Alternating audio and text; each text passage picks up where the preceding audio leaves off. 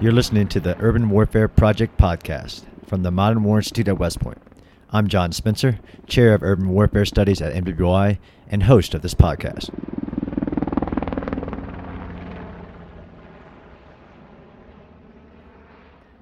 So today's guest is Samuel Bindet. He is an analyst with the Center for Naval Analysis, where he's a member of the Russian Studies program. He's also an adjunct senior fellow at the Center for New America Security, specializing in Russian unmanned military systems and artificial intelligence, or AI. His work involves research on Russian defense and technology developments, as well as Russian military capabilities and decision-making during crisis, and really everything in Russia. So, Sam, it's really great to have you on the show.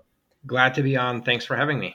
So I thought we'd start off with, since it's a fascinating topic and I'm really honored to have such an expert, how you got into your work with the Center for Naval Analysis and becoming a Russian military expert.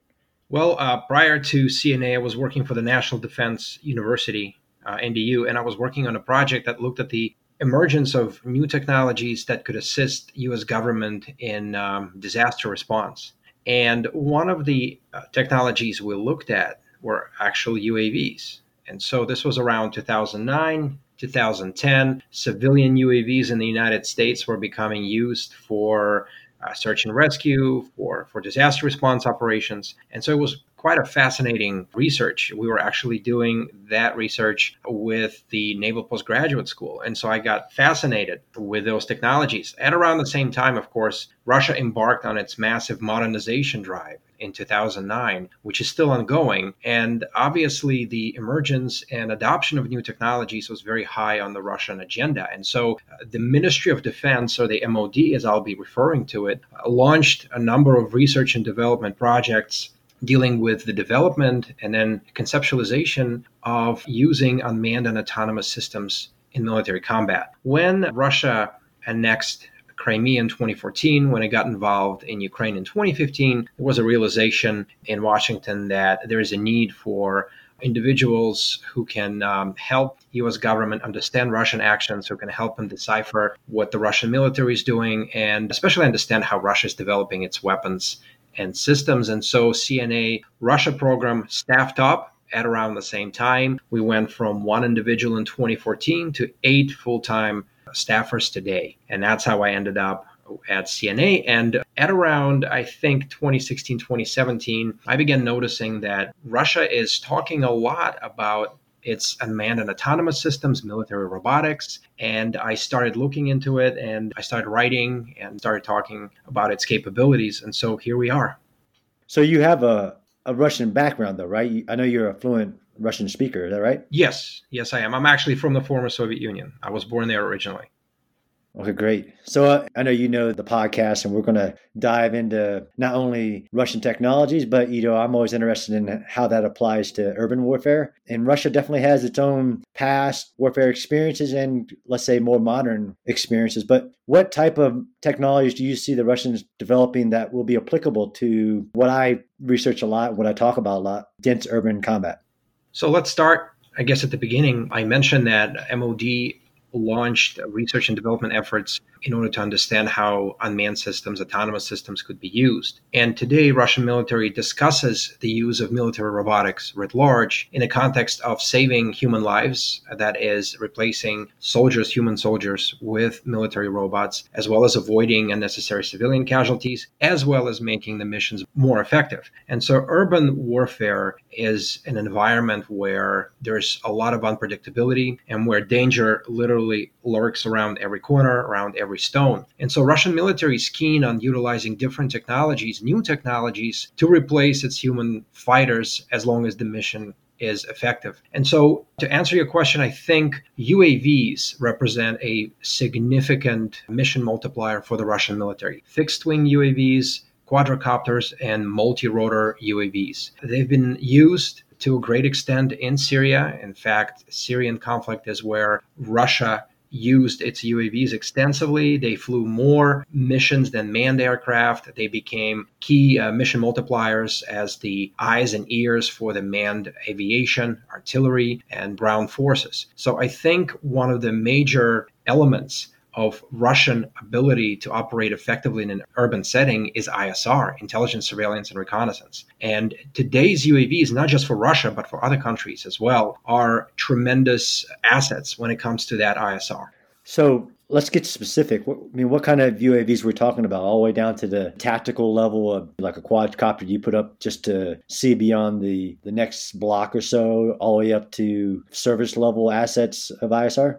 Absolutely. And so Syria, again, was one significant testbed where multiple UAV platforms were used. The Russians have long-range fixed-wing UAVs. The four-post UAV flies at around 250 kilometers. Russia has many Orlan 10 UAVs. That's the workhorse of the Russian UAV fleet, and they fly at 120 kilometers out. They're also a significant part of the Lear 3 electronic warfare system and a cell phone mobile communications jammer that were also utilized in Syria. Russia has a multitude of smaller UAVs like the Eleron, like Zastava, like Granat, and many others. Hand-launched tactical UAVs that can range at no more than 20 kilometers. But Russian military is also working on multiple models, quadrocopters and multi-rotor aircraft. In fact, if you Google Russian UAV images, sometimes you see a Russian soldier with a DJI Chinese quadrocopter. I think Russian military is also working on its own domestic developments. Many of those quadrocopter and multi-rotor UAVs are being tested today. The requirement for the MOD now is that most of the military robotics in use today must come with the domestic complement, meaning they must be manufactured in Russia. All key components must be manufactured in Russia as well. So again, we're talking a range of UAVs. We're also talking about different types of unmanned systems that can provide surveillance and reconnaissance, like GLAS or an eye in Russia. It's basically a camera set and a sensor set that is launched from a flare gun. So if a soldier needs to see what is going on immediately, he or she can just fire a flare gun, and this system will descend from 100 meters or so in a small parachute, transmitting information while it's still available. When it comes to larger and heavier systems, Russians are looking at the development of what we call high-altitude, long-endurance UAVs. Some were displayed last week at the Army 2020 Expo. These are similar to the American Predator and Reaper UAVs. They're also working on other models. But when it comes to urban warfare, the closer to the ground you can get, the more tactical you can get, the more helpful it is going to be. So one thing you keep saying is about the deployment of these capabilities in Syria. And I've actually talked to, like, my old boss, Colonel Liam Collins, who spent a lot of time in Ukraine, was surprised to hear, maybe that I shouldn't, that the conflicts in Syria and the Ukraine and, like you said, in Crimea really served as a test bed for Russian new ways of fighting, new technologies. Would you say that's an accurate statement? Absolutely. In fact, Russians were very public about their actions in Syria in testing over 200 different weapon systems. So absolutely, Syria is quite an unusual, unpredictable, but also unprecedented sandbox for the Russian military industry to see how these technologies can be used, what should be fixed, what should be changed. In Syria, for the first time, representatives of Russian military companies were on hand and on the ground to get the latest reports, or immediate reports, I should say, from the users of these systems so that they can actually make corrections, repairs, or send information back to Russia so that changes could be made immediately. Is there something in the Russian acquisition model? Clearly, testing brand new technologies that haven't been tested anywhere else in combat is slightly different than the ways most militaries do it. But is there something different about the acquisition system? If you're bringing private industry forward with you into combat and then testing it against a live enemy, that seems a little different.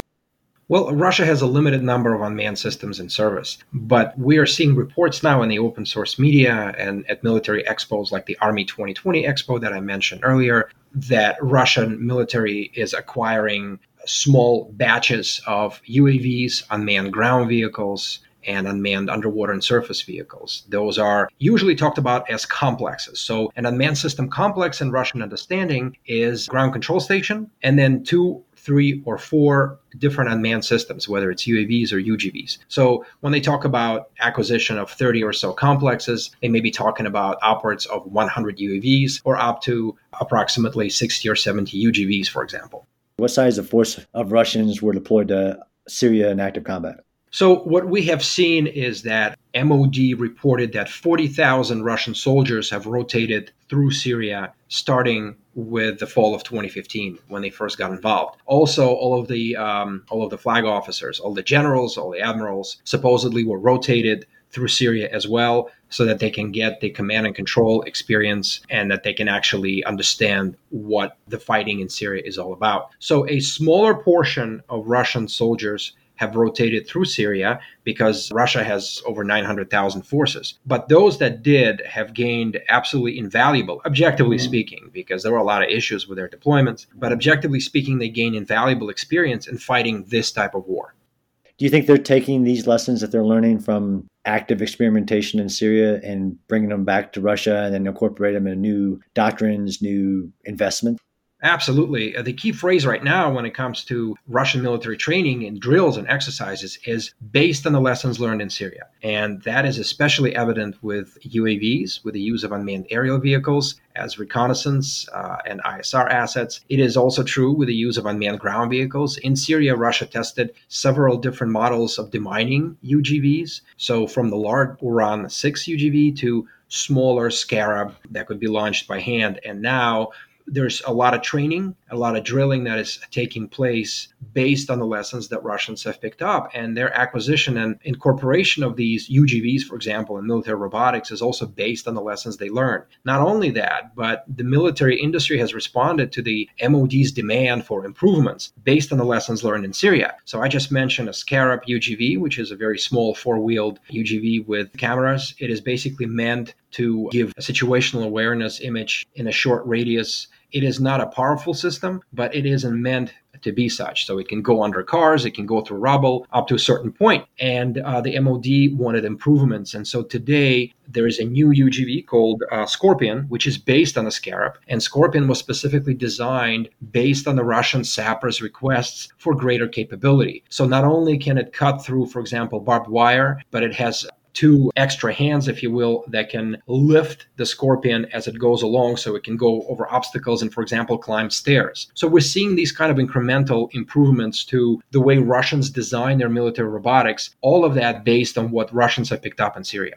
I could see how that would be very useful in urban combat, and I've seen some U.S.-based technologies that kind of get you there. I was surprised, though, when you started talking about unmanned systems to hear that higher priority of saving human lives or saving a Russian soldier's lives and basically using an unmanned system in place of a soldier to reduce the risk to the soldier. I think some people would think that there's this, or I've run into myths about Russia, China, and their casualty tolerance. And what I try to tell them is, you think of the biggest urban combat in the world, or even if it's Russian urban combat, Stalingrad, and I know I hate to use that, or Chechnya, Grozny, right? Chechnya, Grozny, right? The American or the Russian population still cares about Russian men and women coming home in body bags. It is a concern.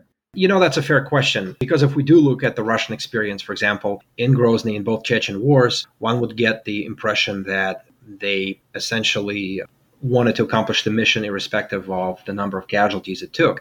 But Russia is a different country now, and there's more openness. And yes, you're right, they do care about the body bags coming home. Russians also care about fighting wars that do not pose a direct security threat to Russia. So Soviet Union, Soviet culture, its young men and women who were brought up during the Cold War with the World War II as an example. And one sacrifice for the motherland was the height of sort of the socio-cultural excellence. And so that type of thinking carried over into the 90s, meaning the ability to send soldiers into combat. But here come the new technologies, and here come the technologies that are relatively easy to put together. I'm not saying it's easy to develop a UGV or a UAV, but the experience is there. And now, fast forward to 2015, Russian military is different. It is more professional. It is a lot more capable. We don't have millions of soldiers sort of drafted into the large geopolitical fight as in the Soviet times. And so today's Russian military is much more high-tech. It is much more centered on accomplishing the mission. And because the contractor force is growing in Russia, because it is expensive to train a modern soldier, Russians are interested in accomplishing the mission. And in fact, the MOD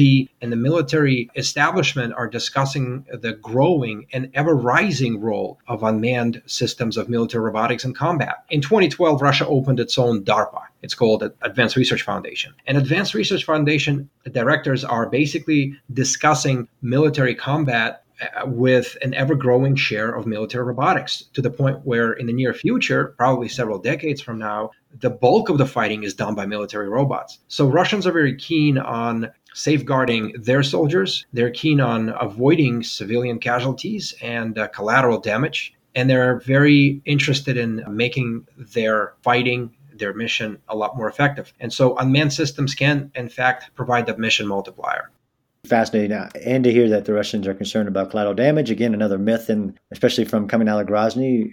Well, look, in Syria, a lot of Russians think that they lost information war to Western media that portrayed Russians basically dropping weapons on hospitals and just hitting everything in their path, along with members of ISIS or anti-Assad coalition. So they got very sensitive to that. And of course, they want to have precision-guided munitions, precision weapons, and unmanned systems that can be very precise and very lethal in avoiding civilian casualties. So that type of sensitivity is now translated into the concept of operations where unmanned systems have to be very lethal and very precise.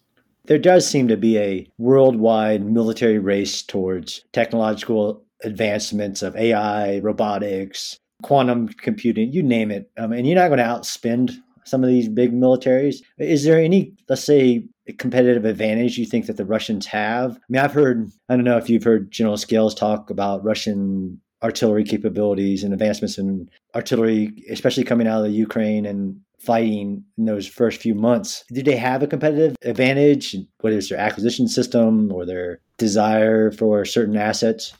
I think we're seeing a Russian military that's becoming more flexible in how it uses force, how it uses weapons, how it develops weapons. In other words, we are seeing Russian military adapt this very Western concept of kind of fail fast, fail easy, and move on to the next thing, which is something that United States military is probably not used to when looking at the Russian military, right? There's a lot of people who still kind of try to see Russia through the lens of the 1990s and early 2000s. And Syria is that one example where Russia tried different approaches to ground combat and different weapons in order to accomplish the mission. After all, they lost the city of Palmyra twice and had to recapture it. Maintaining a small footprint, maintaining overmatch with air forces, and maintaining a very robust ability to strike a target once it's been identified is something that Russians are working on. So you mentioned artillery. In Syria, UAVs were a key component of what the Russians call reconnaissance strike and reconnaissance fire contour. Basically, the ability of UAVs, unmanned assets, autonomous assets, to identify the target, transmit information in real time as the target is moving or maybe not moving, so that manned assets like aircraft, helicopters, or artillery, multiple launch rocket systems can hit that target in real time. This is something that Russians didn't have before, and this is something that they gained in Syria. And this is probably one of the most valuable lessons in UAV use. In fact, I mentioned that a phrase based on the lessons learned in Syria is a key phrase with Russian military analysis, with Russian military exercises. Another key phrase that we haven't seen before is in real time, meaning UAVs as aerial assets can transmit information in real time to a very powerful Russian artillery and multiple launch rocket system component. So, I mean, you really can't talk unmanned vehicles, aerial vehicles, drones, swarms, even robotics, unless you talk electronic warfare. What kind of advancements in electronic warfare are we seeing in Russia, especially in a contested environment, right? So some people say the ISIS use of drones, although it took kind of the world by surprise initially. There are electronic warfare capabilities that have been developed that are very effective, although it's not solved, but it's a race. But the electromagnetic spectrum, especially when you're talking large militaries, is a huge thing because all of these systems that we're talking about, a lot of them rely on things like GPS or RF, some part of the RF spectrum, where your ability to believe you have a secure network or secure electromagnetic spectrum to use all these assets is huge. So Russia today is probably the world leader in developing electronic warfare systems. And we're talking about large systems that can cover a very large area and a lot of assets, down to the very tactical systems that can work short range. Russians are now pushing those electronic warfare systems down to the very tactical level. No doubt, based on what they've learned in Syria. Another lesson learned by the Russians is that counter-UAV training or counter-UAS training is now ubiquitous across the entire military. In fact, everyone in Russian military uniform, whether they're a soldier or a cook or a medic or whoever has to know how to deal with small drones. So that type of very tactical counter-UAS training is pushed down to every service to the platoon level. That's one. Number two, and you asked a very important question about how electronic warfare can impact some of these vulnerable systems. Russians are developing unmanned aerial vehicles and especially unmanned ground vehicles, specifically so that they can withstand electronic warfare countermeasures launched by the adversary. That is now a requirement, not just from the MOD in the policy papers when they discuss future plans, but also from the soldiers themselves. And so future unmanned ground vehicles, military robotics developed in Russia will have that ability to withstand a certain degree, certain measure of electronic warfare so that they can accomplish the mission. I mean, that's really interesting. I would not say that about most militaries, that every soldier receives training on what to do with a enemy drone, whether it's a hobby drone or not. I mean, what kind of scenarios are we talking about here and how they're exposed to something like that?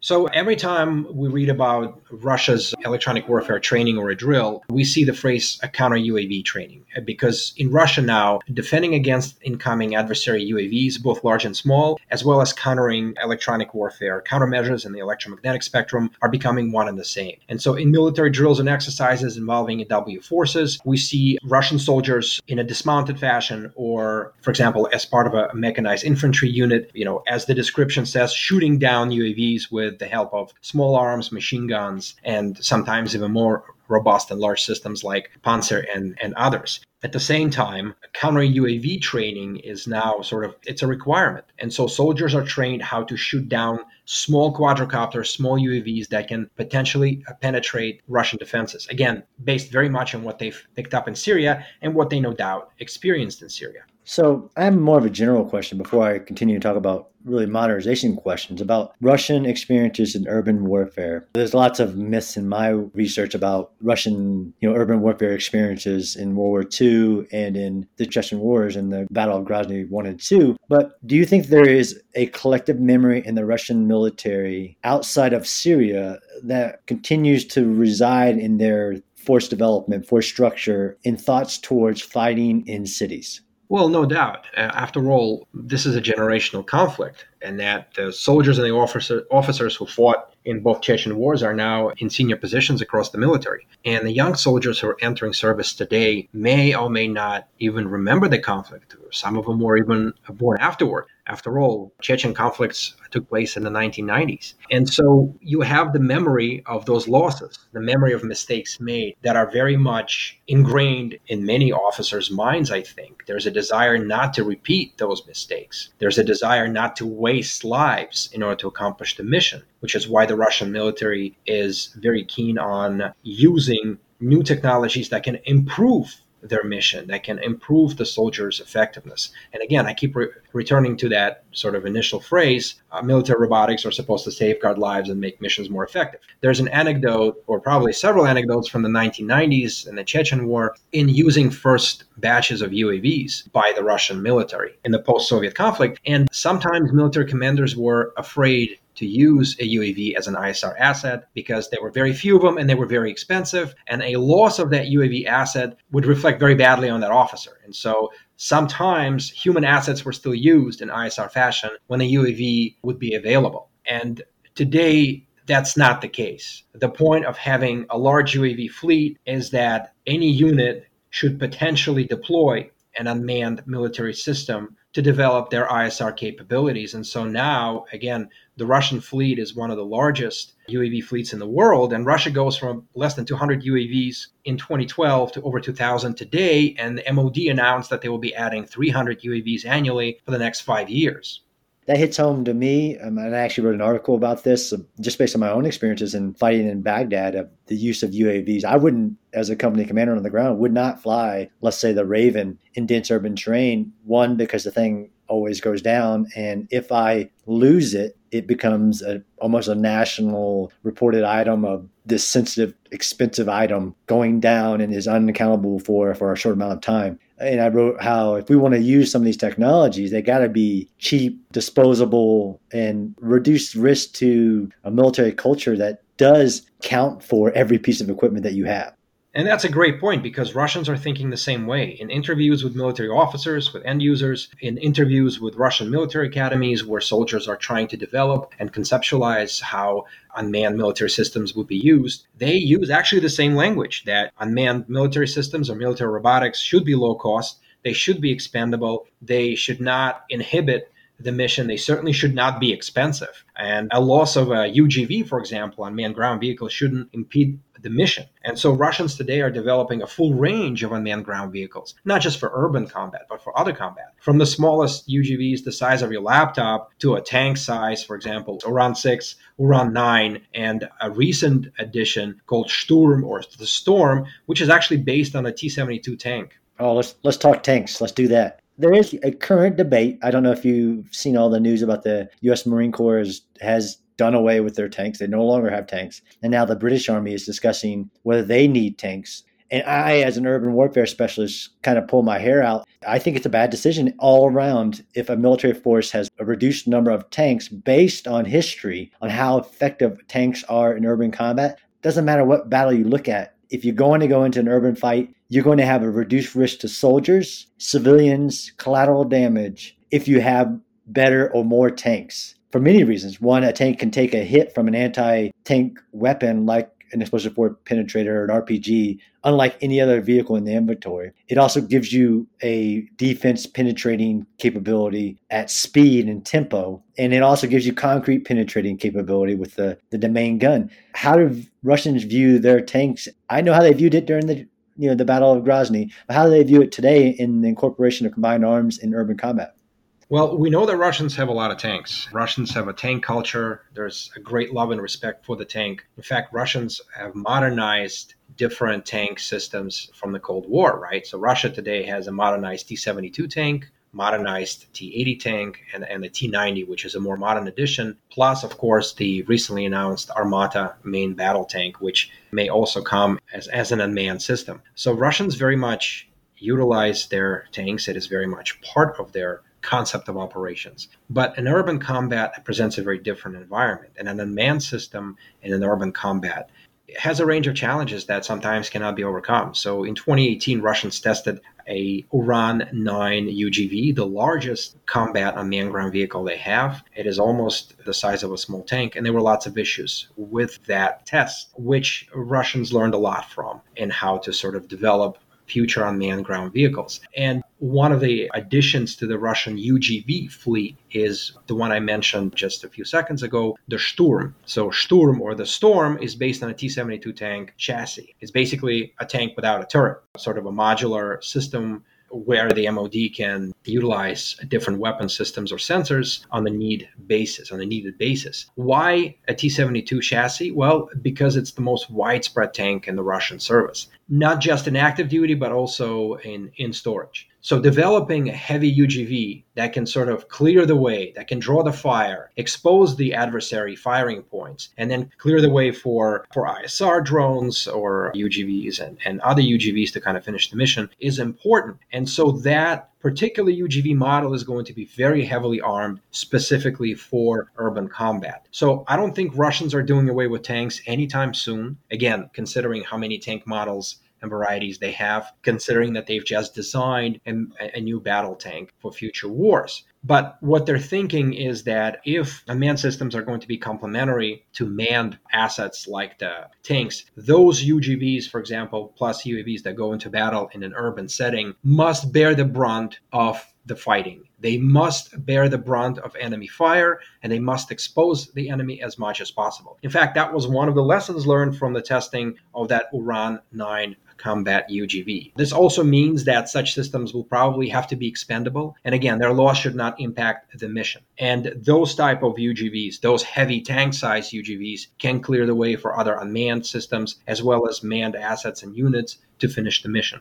Fascinating. Most people don't understand that even during World War II, multiple militaries were experimenting with, they called it teleop-operated tanks back then. So I think there could be some breakthroughs in heavily armored, not even a tank, like you said, a UGV that could draw the fire of an enemy defense in an urban area, because that's one of the big problems is when you enter the urban terrain, the enemy has the advantage. He can see you and you can't see him until he starts firing on you. But if you had a like you said, a forward element of a UGV that can reduce the risk but keep on moving through fire, I would see that as huge, almost as a game changer.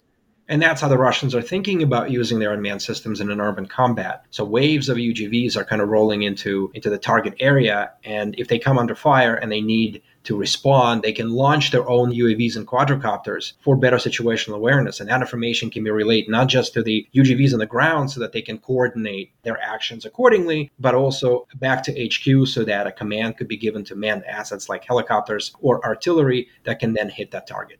Okay, so I think that's a good place to transition to artificial intelligence. Now, I'm not an expert in artificial intelligence. I have read Paul Scher's Army of None, which is a great book if anybody hasn't read it, discussing the definition of artificial intelligence and how that gets incorporated into the system making a decision for itself and the kill chain and all these things that are very important topics as technology advances, but there's still concerns, ethical, law of armed conflict. There are many concerns with the deployment of artificial intelligence and a computer making a decision for itself. I mean, how are the Russians developing and using artificial intelligence?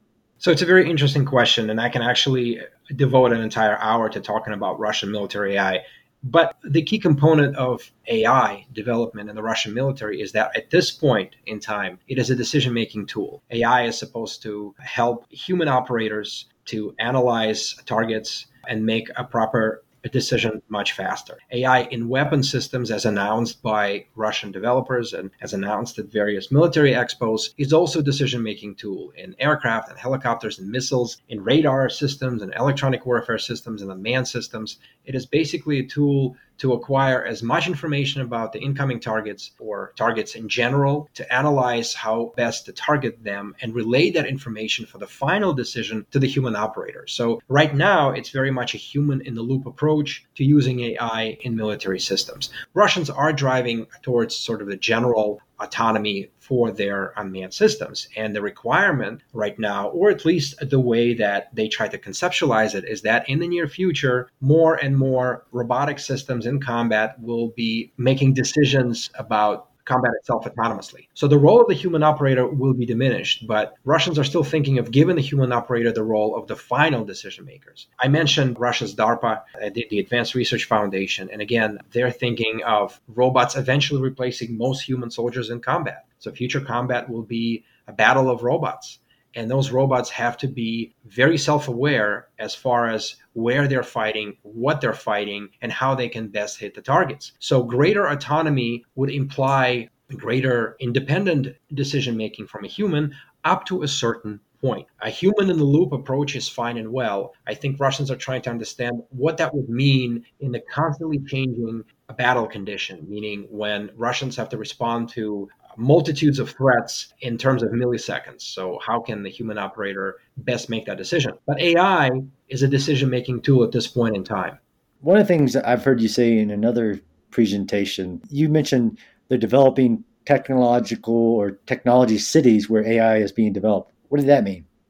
Yeah, so Russia actually developed one such city. It's called ERA. ERA stands for Elita Российской Armии, or the Russian Military Elite. It is a 75-acre campus on the Black Sea coast, and it is a tech city where MOD representatives, where soldiers from scientific battalions and companies can work on breakthrough technologies side by side with non-military civilian sector and major Russian defense companies. So the young soldiers who are part of the ERA are, first of all, a true elite of the Russian military. The competition to get into the ERA is very high. There's a lot of applicants for every spot. Once there, they work on AI, they work on quantum computing, they work on robotics. They do so together with the Russian DARPA, the Advanced Research Foundation, and the nation's largest defense company. So we're kind of seeing the emergence of an AI and breakthrough technology development ecosystem where several different organizations, both physical and virtual, can work together on a specific project. And so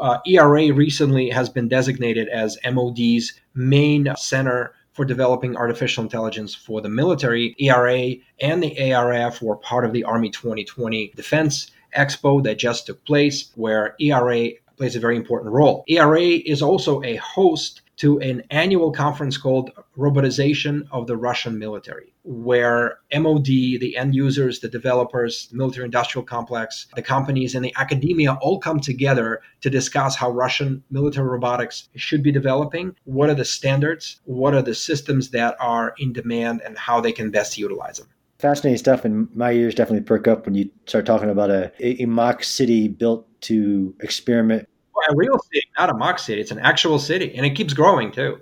It sounds like our Muscatatuck Urban Training Center, a real city where you experiment with not only technologies, but in the urban terrain. I mean, would you say the Russian military has an urban warfare school? Is that ERA? I would say there are several centers where Russian military can train on that. So number one training center is located in Chebrakul military range. This is where Russians are testing their different UGVs and UAVs. This is where they're testing a lot of these kind of systems. ERA has sort of a virtual training center. And then there are also other institutions where Russian military can test their military robotics. In fact, one of the criteria for going forward with military robotics development in Russia, which was articulated at this Robotization of the Armed Forces Conference, was this standardization and unification of testing ranges across the country, where the same criteria can be applied to the testing of unmanned military systems. I'd be fascinated to see if the urban environment, right? So all militaries develop capabilities, but it's arguable if the militaries are using the urban environment as their primary experimentation venue, or they're starting in less complicated terrain like wide open desert or open terrain, and then saying, we'll get to the more complex. If I was a developer, my key performance indicator would be must work in urban terrain. Well, Sam, I really appreciate this talk. I think we'll cut it off there. I mean, I think I could talk this, and clearly you could talk this for a long time. It's fascinating to learn the Russian developments in urban combat and technologies, and especially from the lessons of the Syrian war part. Exactly. I'm glad to be on this podcast. Thanks for having me. Thanks a lot, Sam.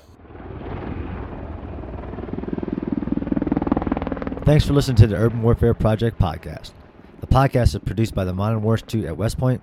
What you hear in each episode are the views of the participants and do not represent the positions of West Point, the Army, or the U.S. government.